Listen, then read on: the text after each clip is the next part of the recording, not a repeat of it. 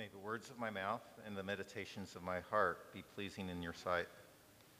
In the name of the Father, and Son, and Holy Spirit. Amen.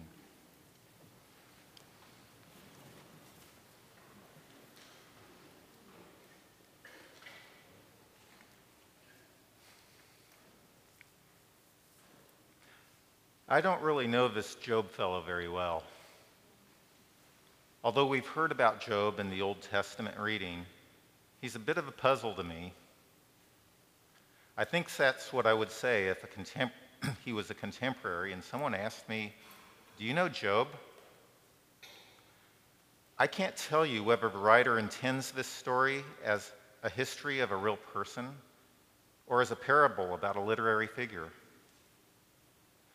The text actually tells us very little about his background. There's no genealogy or mention of his parents. Perhaps that's the point. These details do not seem to be neglected, and the fact that they're left out somehow seems important. It's as if the text is telling us, don't worry about that, but focus on these things that are here. The text tells us that he came from the land of Uz, but scholars are divided as to where exactly Uz was. Perhaps in Edom or Haran in northern Palestine. The consensus seems to be that he was not in Israel. There's no mention of God's covenant with Israel or the idea of a chosen people. Yet his God apparently is the God of Israel. What the text does tell us seems very important, if not central, at the outset. Before calamity befalls Job and his family, the Hebrew word yashar is used to describe him as upright, and the word tam is used to describe his wholeness. The text tells us that he had 7 sons and 3 daughters. Both of these numbers have significance in ancient Near Eastern tradition, reinforcing this idea of completeness. We were also told that he had 7,000 sheep and 3,000 camels, indicating his relative wealth and, once again, his tam. What seems central to the theme of the story as it progresses and what makes Job so unusual is not his wholeness or his reputation for rectitude, or that calamity visited him and took that well-being away from him. It is his response to calamity. His response seems almost superhuman. What does he have to do with us? Why should we be inspired by Job? After all, none of us are superhuman. The story is ancient, and his faith and fortitude in the face of fortune's slings and arrows makes him seem somehow distant and remote from our everyday modern existence. Isn't he more of a concept than a real person? As I've already told you, I don't really know this Job very well. So is it reasonable to expect that ordinary modern mortals like us could be so steadfast in modeling faith in the face of brutal and unrelenting suffering? Could Job possibly have been a real person enduring a real sea of troubles with real courage, real fortitude, and real faith? Why set the bar so high? What actual person in the face of cruel reality has ever modeled this sort of nobility?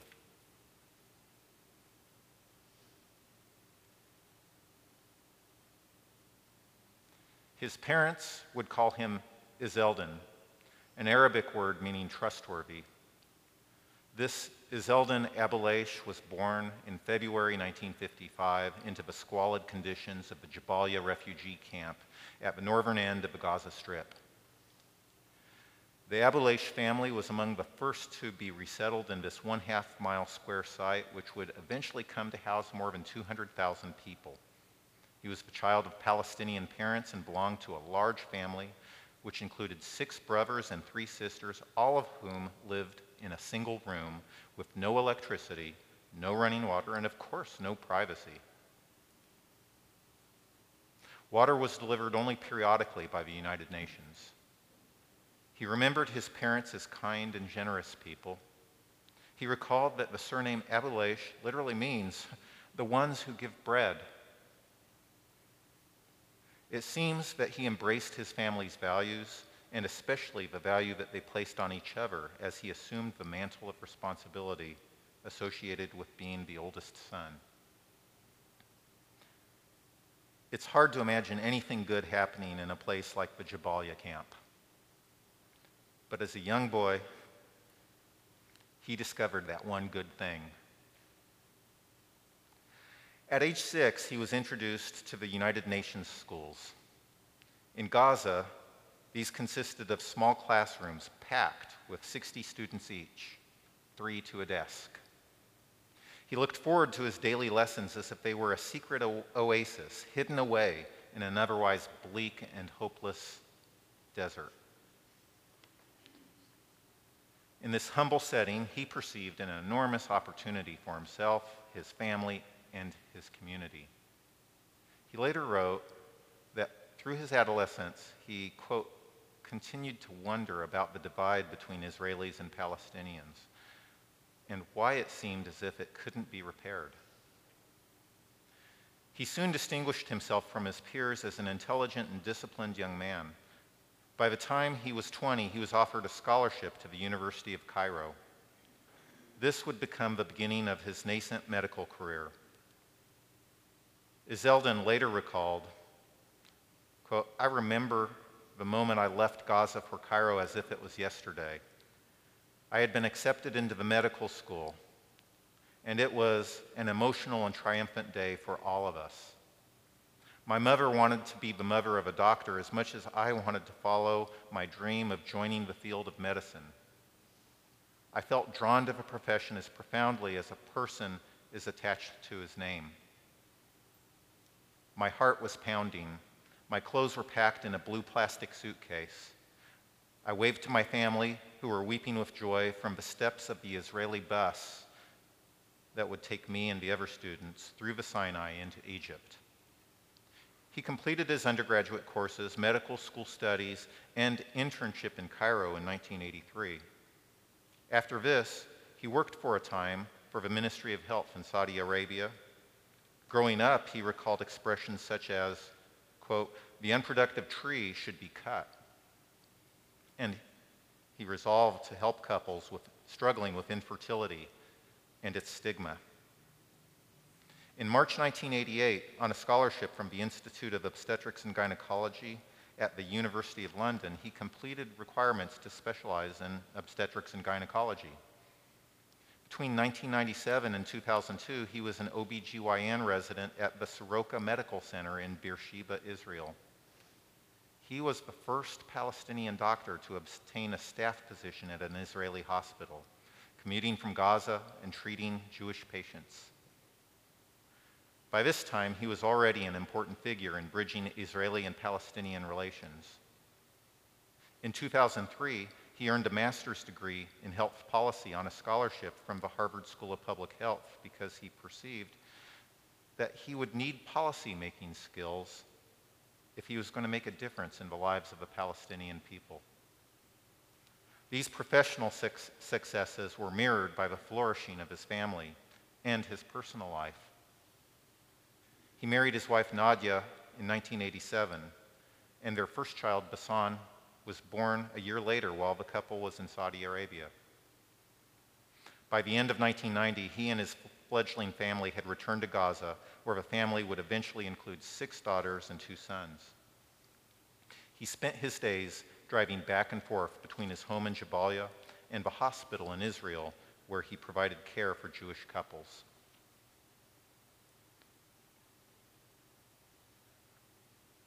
Dr. Abuleish was an upright man. Despite many hardships, and perhaps because of them, his life was complete. He was both Yashar and Tam.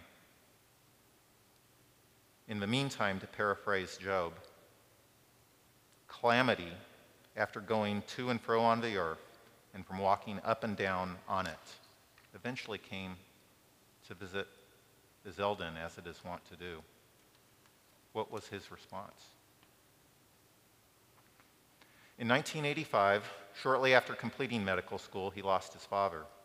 Of his father, he wrote, "Here was a man who had worked hard and suffered a lot. He was not familiar with rest. He used to work day and night to save money for my education and living expenses in Cairo. So I will always do three things that Muslims do for the dead: share his knowledge and wisdom with others, pray for him, and give to charity in his good name." As hard as this may have been, he recognized his responsibility in this moment. Quote, "My family saw me as a role model, and goodness knows we were all in agreement about the need to improve the lives of the Palestinians." Yet calamity was not yet done. In the summer of 2008, his wife Nadia was diagnosed with acute leukemia, and by September had succumbed to the illness. Once again, he was confronted with choices and how he would respond to suffering. Again, he saw his responsibility to be a physician to his patients, a symbol to his community, and most importantly, a role model for his 8 motherless children. The specter of war was also always looming over Gaza. But on December 27, 2008, tensions between the Israeli Defense Forces and the Palestinian paramilitary forces based in Gaza had boiled over into what had later become known as the 3-week Gaza War. During the conflict, Dr. Abuelaish agreed to do daily interviews with an anchorman on Israeli television. At 4:30 in the afternoon, an Israeli tank rumbled down the street on which Zeldin and his brothers had built a 5-story apartment building and where the entire Abuelaish family lived. Zeldin and his children lived on the 3rd floor. The tank stopped in front of this building and leveled the barrel of its gun at the 3rd floor.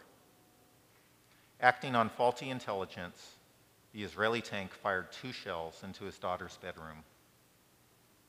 His daughters Basan, Aya, and Mayar, as well as a niece, Noor, were gone in an instant. His brother Nasser was injured by shrapnel but survived. Minutes after the attack, he contacted the television station where he was scheduled to be interviewed that afternoon. His stark words resonated. Quote, "The invisible became visible. For one moment, it wasn't just the enemy, an enormous dark demon who is so easy and convenient to hate. There was one man, one story, one tragedy, and so much pain. This is what happened to me, to my daughters, to Gaza. This is my story." Again, Zeldin was confronted by a choice. What is the right response to the long shadow of calamity in our all too short lives?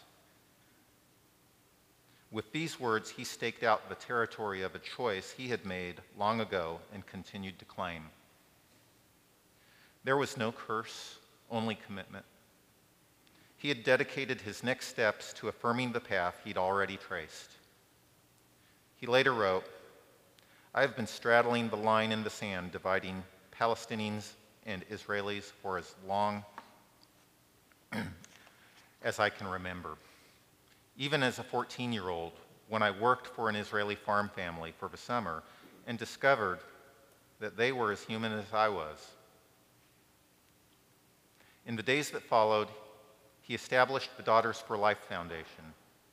Its aim was to establish scholarships for young women in Israel, Palestine, Lebanon, Jordan, and Syria to pursue their studies at universities in Canada. In 2011, he wrote the book, I Shall Not Hate, a Gaza doctor's journey on the road to peace and human dignity, a written narrative of his loss and how he managed to build a bridge between Palestinians and Israelis with his example and the broken pieces of his life.